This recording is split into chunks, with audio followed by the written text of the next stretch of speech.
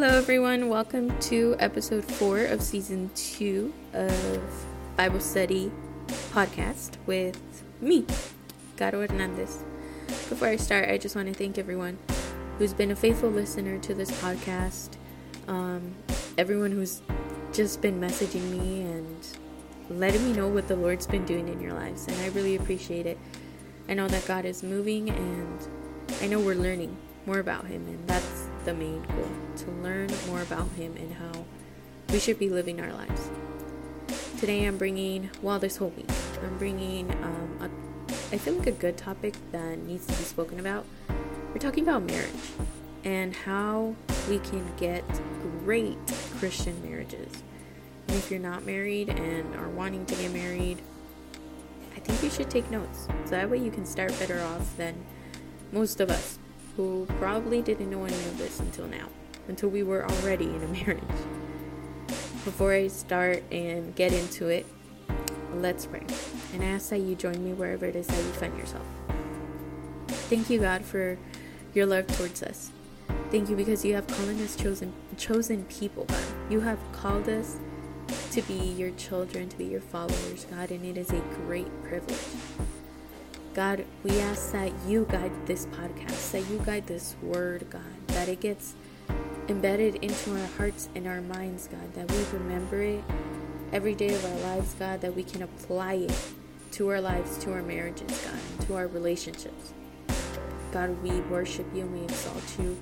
We ask that you send your Holy Spirit wherever it is that we are, God, and that you just fill the space, that you overflow and fill the space around us, God, that we feel your presence, and that you guide our learning today, God, that you guide our learning so that way we know that what we're hearing is true and influenced by you. In Jesus' name, amen. We're going to be focusing today in 1 Corinthians 7, particularly verses 1 through 11. So if you have your Bibles, take out your highlighters, take out your pens, your tea, your water, your coffee, and let's get to it. 1 Corinthians 7, 1 through 11. It's titled Instruction on Christian Marriage. Now, regarding the question you asked in your letter, yes, it is good to abstain from sexual relations, but because there is so much sexual immorality, each man should have his own wife, and each woman should have her own husband. The husband should fulfill his wife's sexual needs, and the wife should fulfill her husband's sexual needs. If the wife gives authority over her body to her husband, and the husband gives authority over his body to his wife. Do not deprive each other of sexual relations unless you both agree to refrain from the sexual intimacy for a limited time, so you can give yourselves more completely to prayer. Afterward, you should come together again so that Satan will be able to tempt you because of your lack of self-control. I just say this as a concession, not a command. But I wish everyone were single just as I am. Yet, each person has a special gift from God, of one of a kind or another. So I say to those who aren't married and to widows, it's better to stay unmarried just as I am. But if they can't control themselves, they should go ahead and marry. It's better to marry than to burn with lust. But for those who are married, I have a command that comes not from me, but from the Lord. A wife must not leave her husband. But if she does leave him, let her remain single or else become reconciled to him. And the husband must not leave his wife. So, in all of 1 Corinthians, our author is Paul. And Paul is answering questions that the Church of Corinth had in the beginning of the 7th letter, so in the beginning of chapter 7. He's answering their question as regards to marriage and sex. So they ask several questions. For example, because sex is perverted, shouldn't we also abstain in marriage? If my spouse is unsaved, should I seek a divorce? Should unmarried people and widows remain unmarried? So he's answering this question. Should they abstain from sexual relations or to live a celibate life? It says in my footnote. And he says, yes, it's good to abstain from sexual relations or to live a celibate life. And he also answers, but there's so much sexual morality, each man should have his own wife, and each woman should have her own husband. So because there's so much sexual immorality, people should get married. A man should get married to a woman, and a woman should get married to a man, and that should be their own and their only. And then he answers about sex. The husband should fulfill his wife's sexual needs, and the wife should fulfill her husband's sexual needs. And I feel like this is very important. If your husband is not fulfilling your sexual needs, you will be frustrated. And if your wife is not fulfilling your sexual needs, you're going to be frustrated. And you're going to go look for somewhere else or someone else who can fulfill that sexual need. So you need to communicate about that. As a couple, you guys need to let each other know what your sexual needs are and how you want them fulfilled. Because in verse 3, it says that the husband should fulfill the wife's sexual needs, and the wife should fulfill her husband's sexual needs. So it's definitely a conversation that needs to be taken in marriages, and most importantly in Christian marriages, because we want those to last and to be great and to be amazing. And sex plays a big part of that. It says in 4, the wife gives authority over her body to her husband, and the husband gives authority over his body to his wife. That's consent. Paul obviously knew that consent was a big thing about it. You have to consent to have sex with your husband, or you have to consent to have sex with your wife, so that way they can fulfill your sexual needs, and you will be happy, and you will be relieved, and you will be relaxed, and all your needs will be met. In 5, it gives us advice. It gives us advice. It says, do not deprive each other of sexual relations unless you both agree to refrain from sexual intimacy for a limited time, so you can give yourselves more completely to prayer. So basically it's saying that the only time a couple, a marriage, could deprive each other of sexual relations is unless they both agree to do it, and they both are going to give themselves more completely to prayer. If the husband per se, let's say, says, hey, I want to stop having sex for a little bit so that way I can give myself more to prayer, but the wife doesn't agree, then it should not go down. Both have to agree. It has to be a mutual agreement that you will stop sex for a while, for a limited time, so that way both of you can give yourselves more completely to prayer. But then it says afterward you should come together again, so that Satan won't be able to tempt you because of your lack of self-control. This is real, y'all. A lot of people, a lot of us in marriage lack self-control, and that's why Paul is saying don't give up sex, and make sure your partner, your spouse, knows what you want sexually, because then you're opening a door, or you're letting Satan be able to tempt you sexually and hit your self-control, and then you fall. And 6, he says, I say this as a concession, not as a command. So he's giving us advice. It's not a command, but it's definitely advice that we should all follow. And then he continues on to say, but I wish everyone were single just as I am, yet each person has a special gift from God of one kind or another. Now, if you're reading this, if you're listening to this, and reading it too, if you have your Bibles out, and you're looking at chapter 7, just as I did, I was like, well, does Paul just hate marriage? Why is he saying that he wishes everyone were single? Or, well, I'm already married, I can't be single. And the reason why he says this is just because when you're single, you can give yourself fully to a ministry and focus on that ministry solely. But when you're married, your focus isn't just your ministry. Your focus is first God, and then it's your family, and then it's your ministry. So that's why he's saying he wishes everyone were single. But I really like the second part. Yet each person has a special gift from God, of one kind or another.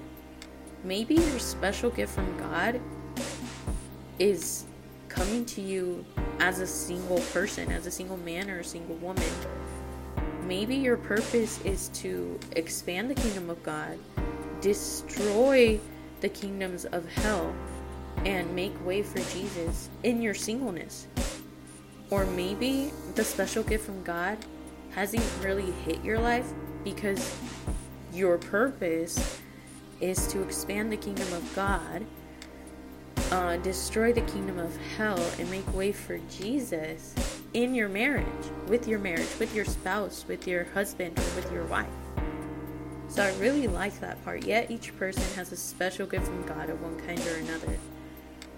So whether you're single or whether you're married, rejoice in the season of life you're in and wait for God to give you the next steps, or pray to God and ask him what the next steps are. It says in 8, so I say to those who aren't married and to widows, it's better to stay unmarried, just as I am. Once again, for the ministry, so you can have your sole focus in the ministry. In 9 it says, but if they can't, if unmarried people and widows can't stay unmarried, can't control themselves, they should go ahead and marry, because it's better to marry than to burn with lust. In 10 it says, but for those who are married, I have a command that comes not from me, but from the Lord. A wife must not leave her husband, but if she does leave him, let her remain single, or else be reconciled to him. And if the husband must not leave his wife, and the same thing applies. If the husband does leave the wife, then he should remain single, or else be reconciled to her. Here we see a lot of things. In verses 3 to 5, we see that sexual temptations are difficult to withstand because they appeal to the normal and natural desires that God has given us. God created sex, and he created all our pleasure senses.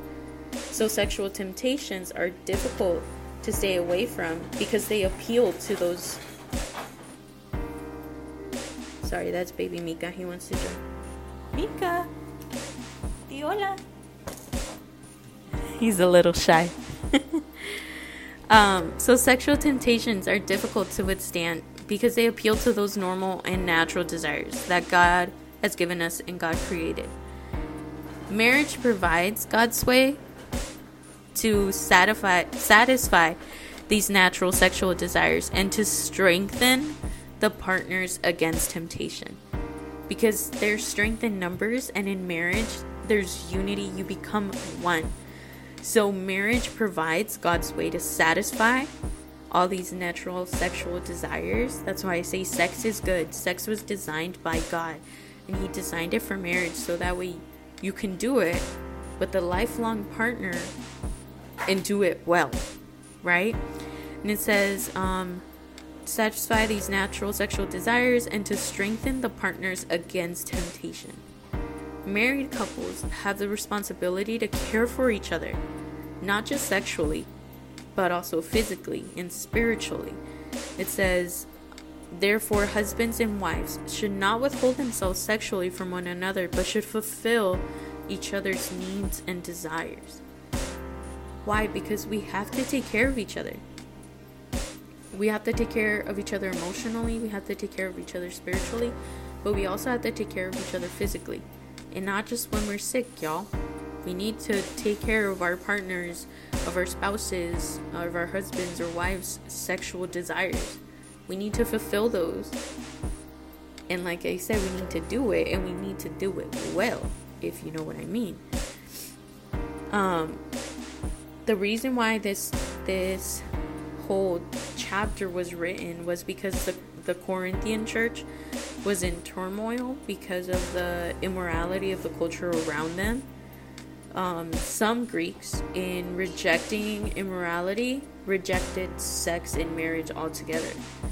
So the Corinthian Christians wondered if this was what they should do. So that's when they started asking Paul all these questions And then Paul answers these questions by saying, for now stay put, be content in the situation where God has placed you. If you're married, don't seek to be single. If you're single, don't seek to be married. Live God's way, one day at a time, and He will show you what to do. Spiritually, our bodies belong to God when we became Christians, just because Jesus Christ bought us by paying the price to release us from sin. So physically, our bodies belong to our spouses because God designed marriage so that through the union of husband and wife, the two become one. So our bodies belong to our spouses. That's also why we give consent. That's why the wife gives authority over her body to her husband, and the husband gives authority over his body to his wife. Because physically our bodies belong to our spouses, and because they belong to our spouses, we want them to take care of it. Just like I read right now. Marriage provides God's way to satisfy these natural sexual desires and to strengthen the partners against temptation. Married couples have the responsibility to care for each other. That responsibility is there because physically our bodies belong to our spouses. In this whole chapter, Paul stressed complete equality in sexual relationships. Neither male nor female should seek dominance or authority. It is equal. It is equal. That's why everything is repeated. That's why it says that the husband should fulfill his wife's sexual needs. And then it repeats, the wife should also fulfill her husband's sexual needs. Hola, Mika. ¿Y hola? He's the result of fulfilling my husband's sexual needs. So in this we see a lot, and we definitely see the Lord's design for marriages. We see that He created man and woman to become one in marriage in Christ, and frankly, as Paul put it, have some bomb sex. But how is that going to happen if there's sexual immorality in some marriages? If there's sexual immorality in wives or husbands? So I really want us to touch on that really quick. We do not want sexual immorality in our marriages, because then, as verse 5 says it, Satan won't be able to tempt you because of your lack of self-control. Well, I feel like some people let Satan tempt them, and they also fell.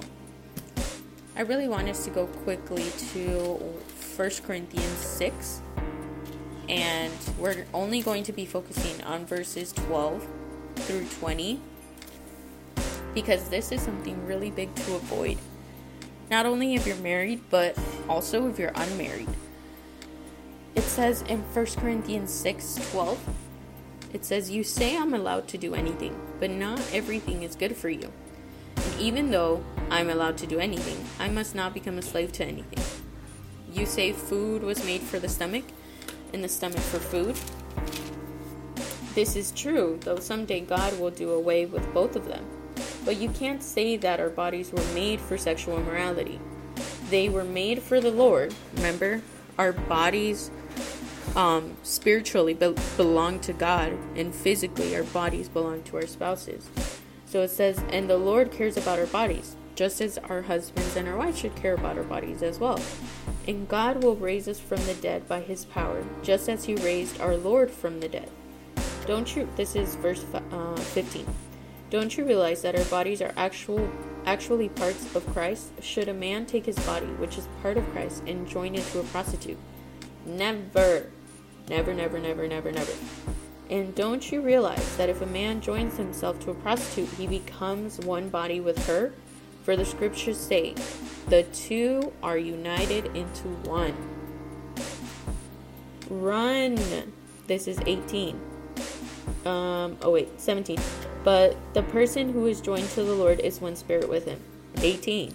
Run. Say it with me. Run from sexual sin. No other sin is so So clearly affects the body, as this one does. For sexual immorality is a sin against your own body. Don't you realize that your body is a temple of the Holy Spirit who lives in you and was given to you by God? You do not belong to yourself, for God bought you with a high price, so you must honor God with your body. You do not belong to yourself, especially if you are married. You do not belong to yourself. You belong to God and you belong to your wife. You belong to God and you belong to your husband. Sexual immorality, like it says, is the only sin that affects your body directly. And you might be asking yourself, why? Or how? When you connect yourself to someone who is not your husband or someone who is not your wife sexually, you guys literally become one. Because you gave yourself to that person. You gave consent to that person to become one with you. And you guys are now joined.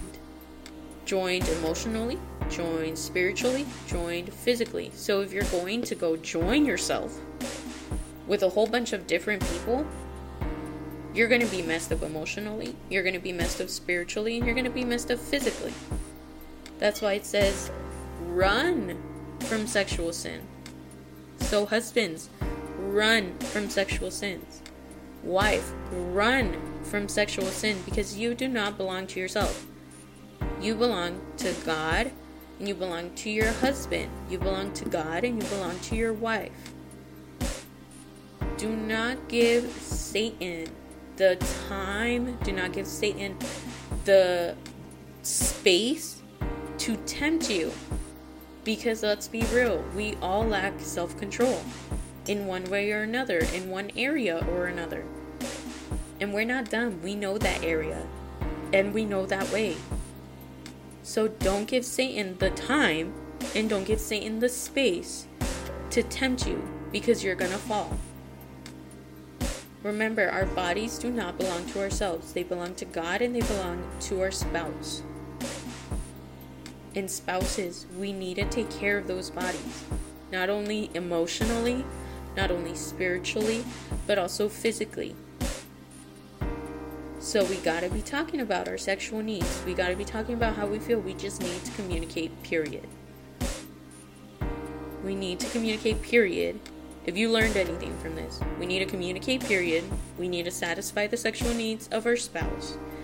And we cannot give Satan the time or the space to tempt us, because we're gonna fall. Why? Because we lack self-control. Because sexual temptations are difficult to withstand, because they appeal to the normal and natural desires that God has given us.